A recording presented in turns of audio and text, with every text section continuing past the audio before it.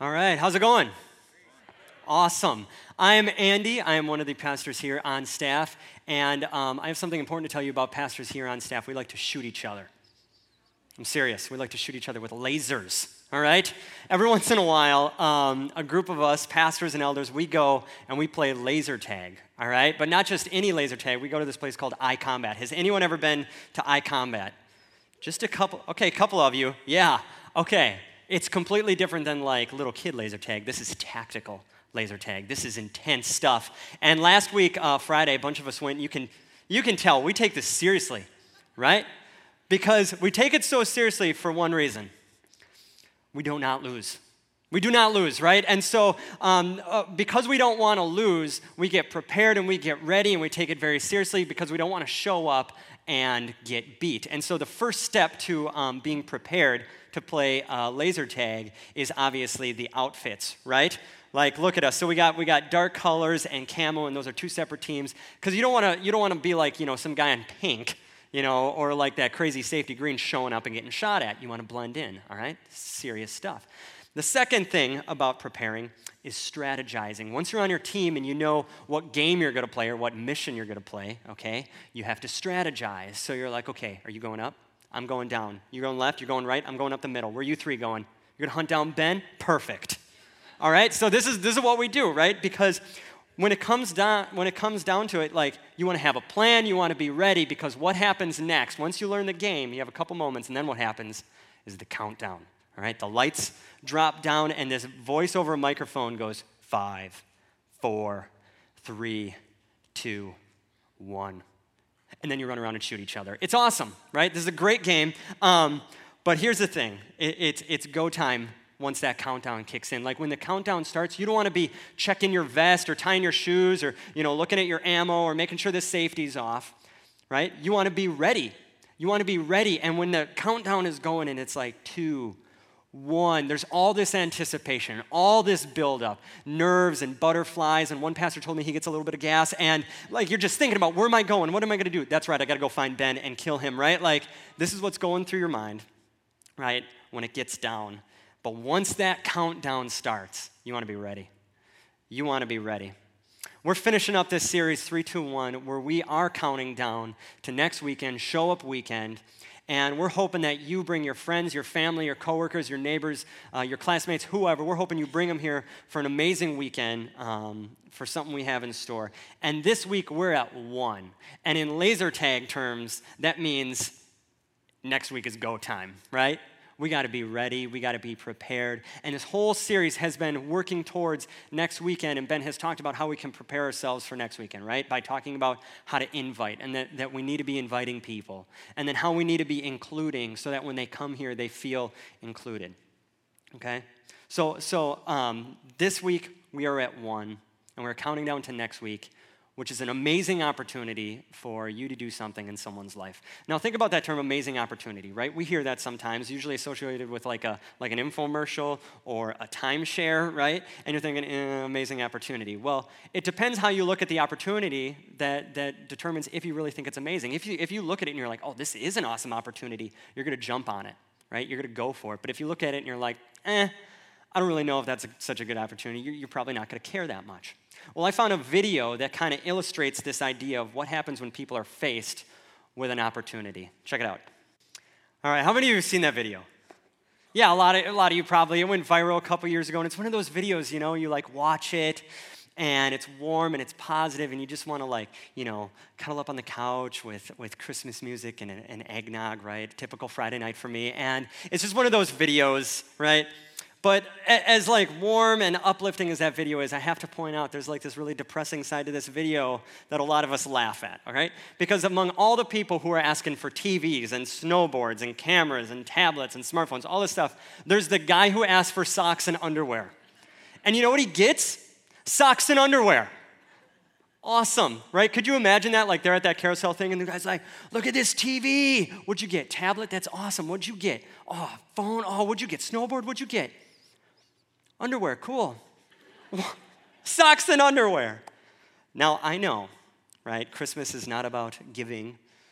Wait, no, it is about giving. Is it about receiving or giving? I forget. Well, it's about one of them. And It's not about receiving, it's about giving, right? But I'm not talking about either of those. I'm talking about asking, right? Because this guy standing there with his underwear had to have felt like he missed an opportunity, right? What if he believed he'd actually get what he asked for? What if he went in there thinking, okay, I'm going to get whatever I ask for? You think it'd be the tidy whities, the gym socks? I don't think so. I think this guy and all these people had this amazing opportunity to get something they asked for. And they had no idea they were actually going to get what they wanted. Like they were probably just playing along with it, right? But this guy's probably thinking, not going to happen. And he missed an amazing opportunity.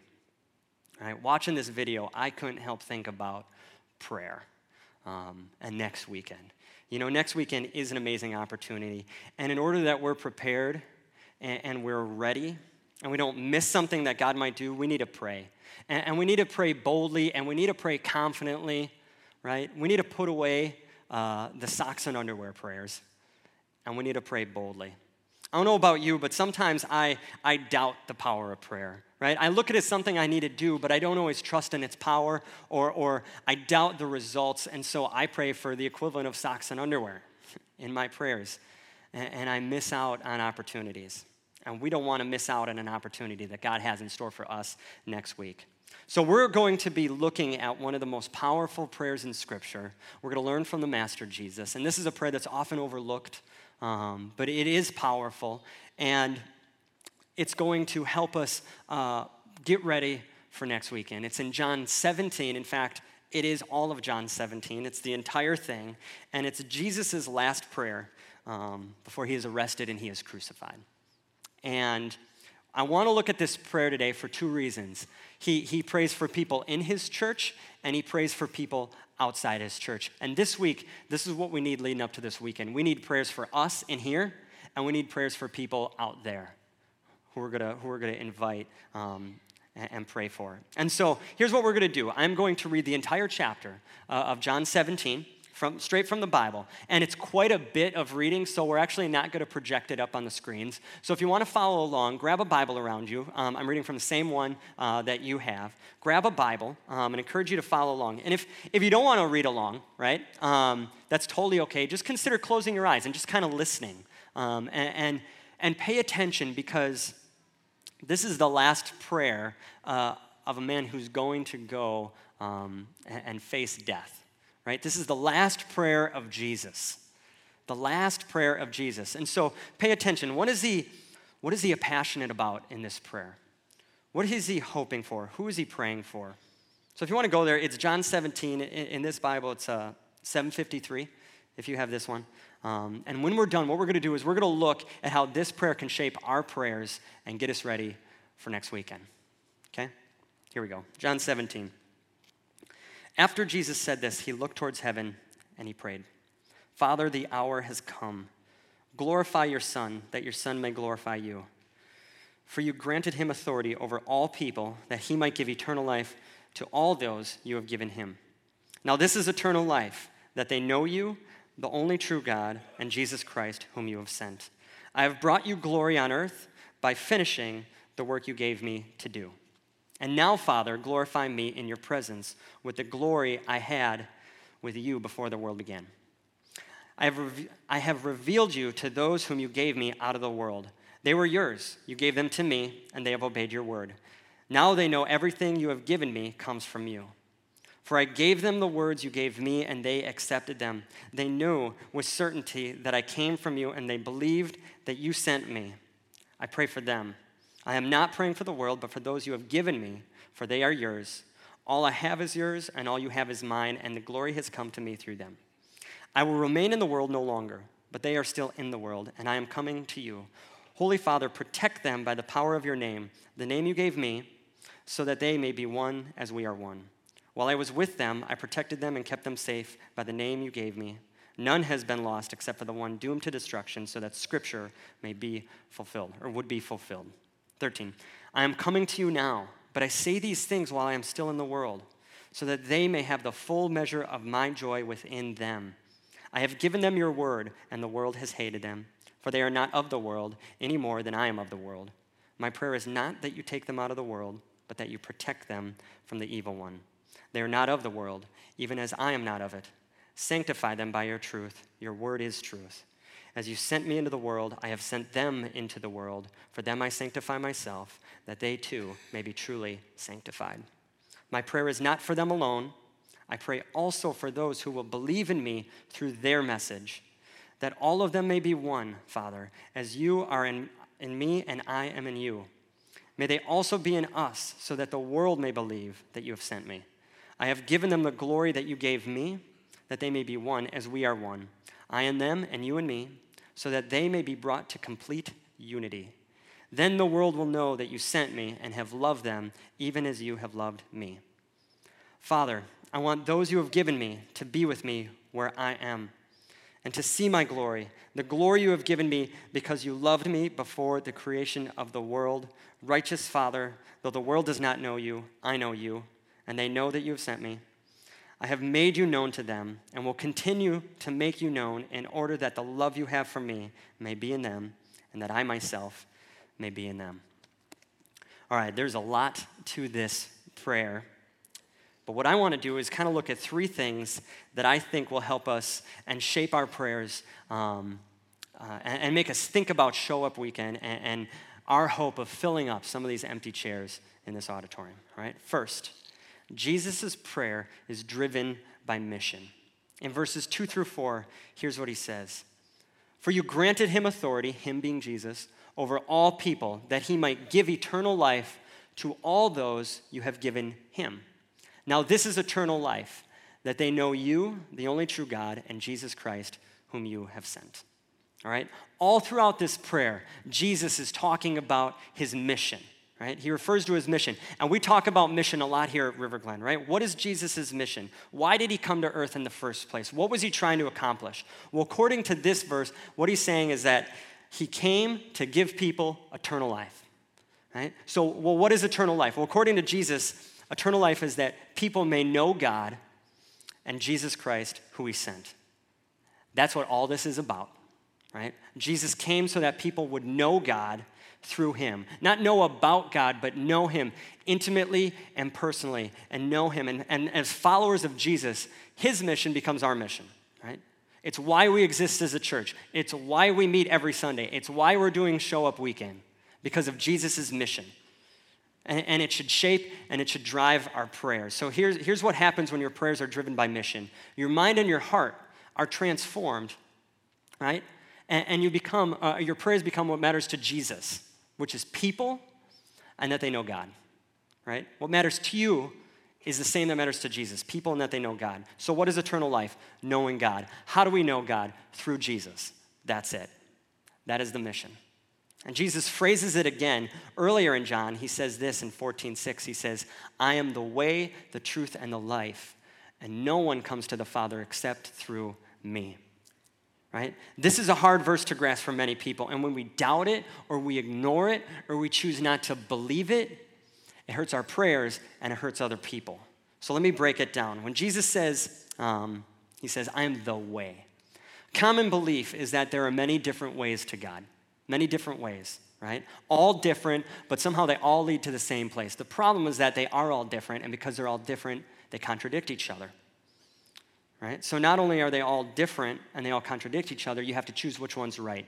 And so people that have this mindset of there's a way to get to God, they have to choose some moral standard, some set of rules, some way to live their life, something, some expectations to meet, and they have to live with that, and that is their way to God. But Jesus comes along, and he offers something totally different. He doesn't come along and say, oh, well, here's a new way to get to God, or here's a new religion that you should follow, or a new set of rules. No, he comes along and he says, well, I am the way to God. He's the way to God.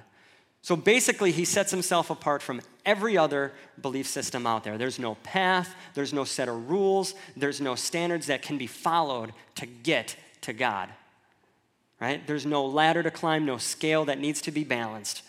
If you or someone you know is living with this mentality that a person gets to God somehow, that puts all the trust, all the burden on you doing something. You meeting some standards, meeting some expectations, hitting the mark, right? But when we turn to Jesus and we put his trust in him, the burden falls on him doing something. And he already did it. And there is no way to outdo what Jesus has already done. So he is the way. Now, the self-righteous side of me doesn't really like that. I don't like the idea of thinking I'm out of control of my destiny, or I don't get to brag about getting to God. But I know deep down inside that I cannot meet even my own expectations, let alone God's expectations. So for me, this is good news, right? This is good news. I think of most people, and I think they're tired. I think they're tired of trying to meet expectations, trying to live some perfect clean-up life, give some impression that we have it all together, right? We're motivated by fear of guilt, fear of shame, constantly wondering, have I done enough to please God? It's exhausting. It's exhausting to carry that burden around, and what Jesus says is, hey, I'll take that burden. And he did. And that makes me think and want to pray for people that I sometimes look at and I think, oh, they're good. They're good to go. They have a good head on their shoulders. They have a nice life. They haven't done anything real wrong. They haven't really messed up royally. They don't need my prayers, right? I forget that Jesus is the only way. And because I forget, people are missing out on my prayers for them, right? And if they're missing out on that, they're missing out on eternal life, because all the good, moral, upright people, as admirable as that is, I'm not claiming to be one of them, but even though that's the case, if they don't know God, they are missing out on the most important part of life, eternal life. Who do you know needs Jesus as their way? They're carrying around this burden of living up to expectations. What's their name? Can you picture them? How are you going to get them here next week? How will you be praying for them this week? Jesus says he's the truth. So by saying he's the truth, Jesus is basically saying he is the fulfillment of Old Testament scripture. So in other words, everything that the Old Testament promises, Jesus is the answer. He is the truth. So in other words, he is the Savior the world needs. He's the Redeemer the world needs. He is the restorer, the healer, the rescuer. He is everything that the Bible says he ought to be. He is that. Everything that the world needs, right? The world is broken. Humanity is broken. Just read the news, right? And what we need isn't a bunch of new rules, a bunch of new philosophy, new methods, new ideologies, new systems, right? We don't need that stuff. That's not the answer. Jesus is the answer. Right? He is the Savior. He is the Redeemer. He is everything that this world needs. That's the truth. And sometimes I forget that Jesus is the truth. I forget. And there's people in my life that need answers, and they need hope, and they're looking to other places, and because I forget, I don't pray for them to find the answer and the hope that is in Christ. Who do you know needs Jesus as truth, the answer, the hope? What's their name? How are you going to get them here next week? How are you going to pray for them this week? And Jesus says, I'm the life. Many people think, to experience life, you do whatever you want. And I was one of them. I was one of these people, believing that life comes from escaping the mundane parts of life, right, and running to the fun, the thrilling, the rebellious, right, the reckless, the pleasure. Or we can fall into a trap of thinking, if I just do what makes me happy, that is the point of life. As long as I'm happy, I'm experiencing life. And I think of running into a job or running to work thinking if I can just get more money, more success, climb the ladder, more accomplishments, more approval, more recognition, I will experience life. The problem is the thrill tapers off, the success runs out, the accomplishments are forgotten, and you're left with a void that cannot be filled. It cannot be filled. And you're left with discontentment and disappointment. The reality is Jesus is what gives life, nothing else. To know Jesus is to know God, and to know God is to basically fulfill your ultimate purpose as being created. To know God is what you were created for. You were created for him, by him. That is life. And it makes me think and want to pray for all the students that I've watched wander off, and all the friends I have watched wander off into rebellious life, running from God.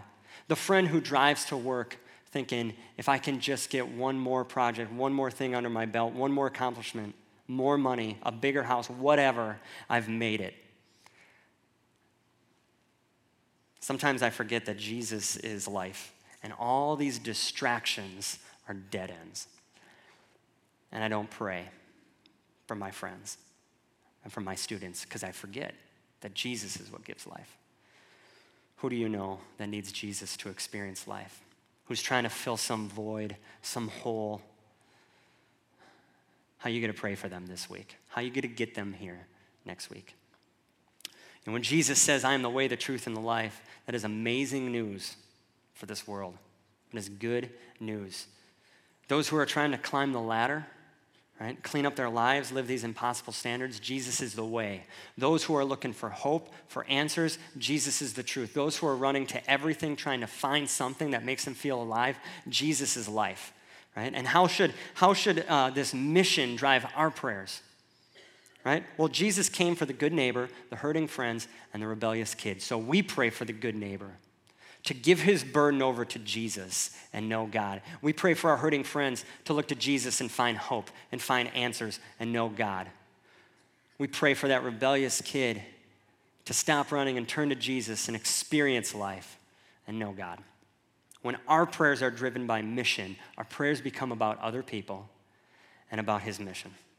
What matters most to Jesus becomes what matters most to us, people, and that they know God. And because Jesus is the way, the truth, and the life, no one is off the table. No one is exempt from this, right? No one is off limits. No one is too good for you to pray for. No one is too lost for you to pray for. No one is too broken for you to pray for, right? Nobody, everyone is fair game. Second, Jesus prays for us to be out there. He prays for us to be out there. In 15 to 19, he says, my prayer is not that you take them out of the world, but that you protect them from the evil one. They are not of the world, even as I am not of it. Sanctify them by the truth. Your word is truth. And as you sent me into the world, I have sent them into the world. For them I sanctify myself, that they too may be truly sanctified. Sanctified, think purified, made holy, and set apart for a special purpose, right? So Jesus doesn't say, Father, take them out of the world, away from all those bad, evil people. It's not what he says. He says, leave them in the world and protect them. Let them live amongst other people so that they can see what it means to know me, and they might know me through them. So in other words, Jesus prays that we go out into the world. It is great that we come together on the weekend. It is great that we come together and we are encouraged and equipped and challenged, and we learn and we get together as a community and we worship and we remember who Jesus is and what he did and we take communion. That is all really good. But when we leave here, the work starts. The work starts. Every day this week is an opportunity to live like Jesus and to invite people to come and experience what it's like to be part of his church. So how should this change our prayers? If God wants us to be out there, we need to be praying for opportunities.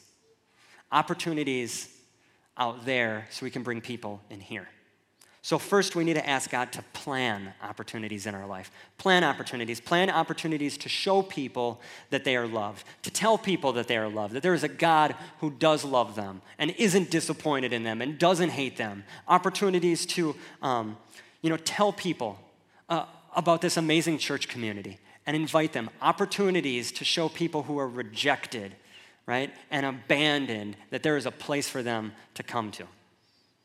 Ask God for opportunities every single day. And then you got to ask God to prepare you for those opportunities. When you ask God to do something and give you opportunities and plant something in your life, you need to be prepared, right? And when you pray for opportunities outside these walls, you're going to go through every day throughout the week and you'll be like, God, is this someone I need to talk to, right? I don't know what to say. They're looking at me like I'm a weirdo. What should I say? Help me, God. Give me the words. Give me the courage. Open them to my invitation. Open their heart, open their mind to what I have to say.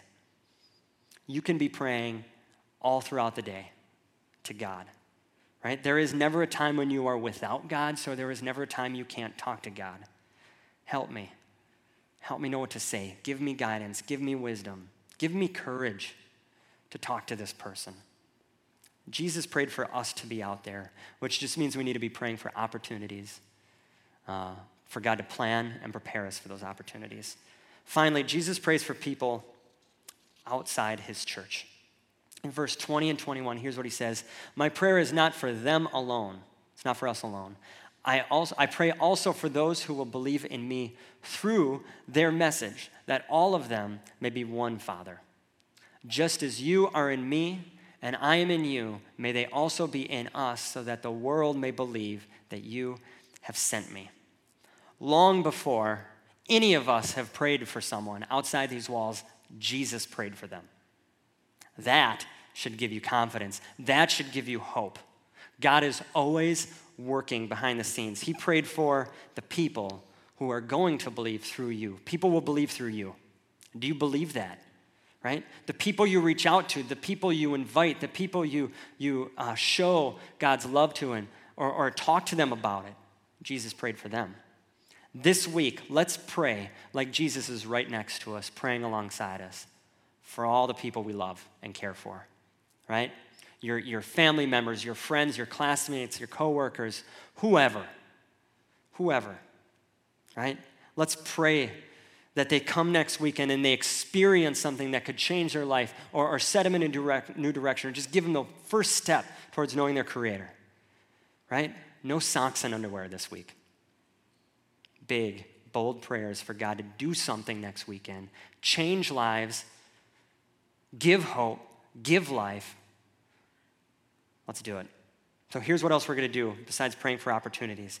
Every day when your alarm goes off, which you set, because I could see, because it illuminates you. I was watching. All right. Every day when your alarm goes off, I want you to pray for your people. Just pray for them by name, expecting that God will do something, right? Trusting that he loves them. Trusting that he wants a relationship with them. Trusting that your prayer could come true. Let me ask you, what if God answered your prayer? Think of someone. What if God answered that prayer? What might that look like? I've seen it happen, right? Several years ago, River Glen did something called Catch the Wave. And as part of this challenge, we had people pray for others, right, who didn't know Jesus or wasn't connected to any church. And they went up on the back of the auditorium wall and wrote their name, the old auditorium, so now the FLC, and they wrote the names. And in all, River Glen collected hundreds and hundreds of names, and lives were changed, all right? But I want you to hear the story of one life that was changed through one person's prayer. Check it out.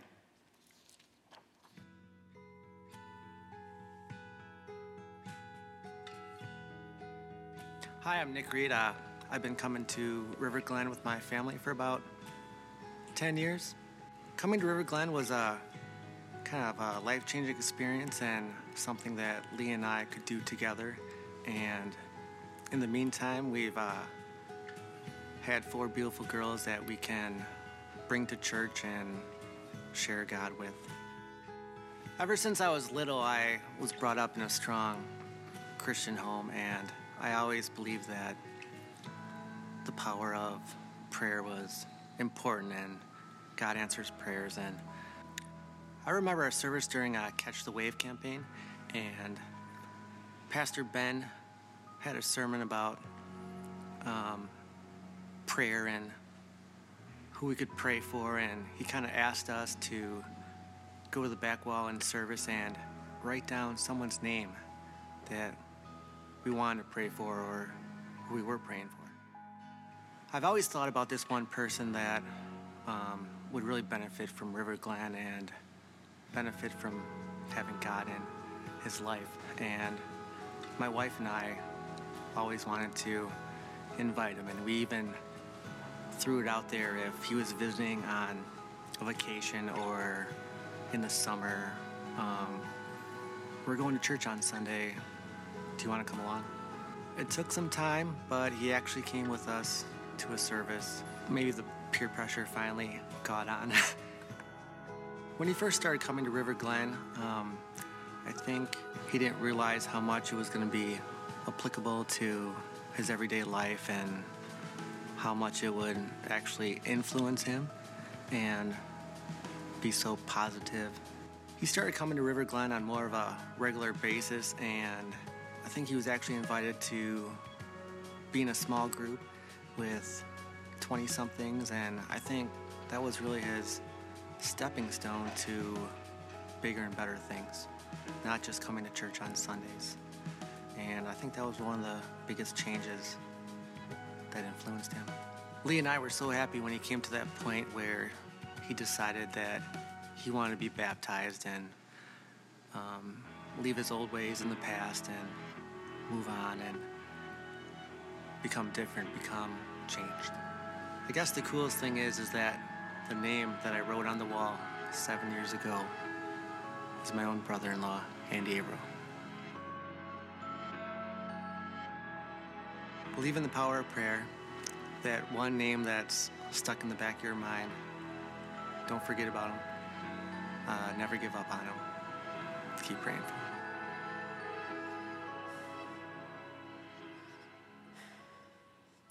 So Nick prayed for me. 8 years ago, I was a name on a wall. And here I am. I'm here because of Nick, right? When he wrote that name, my name, up on that wall, he believed that God would do something. And he did. And my life is different because Nick prayed for me.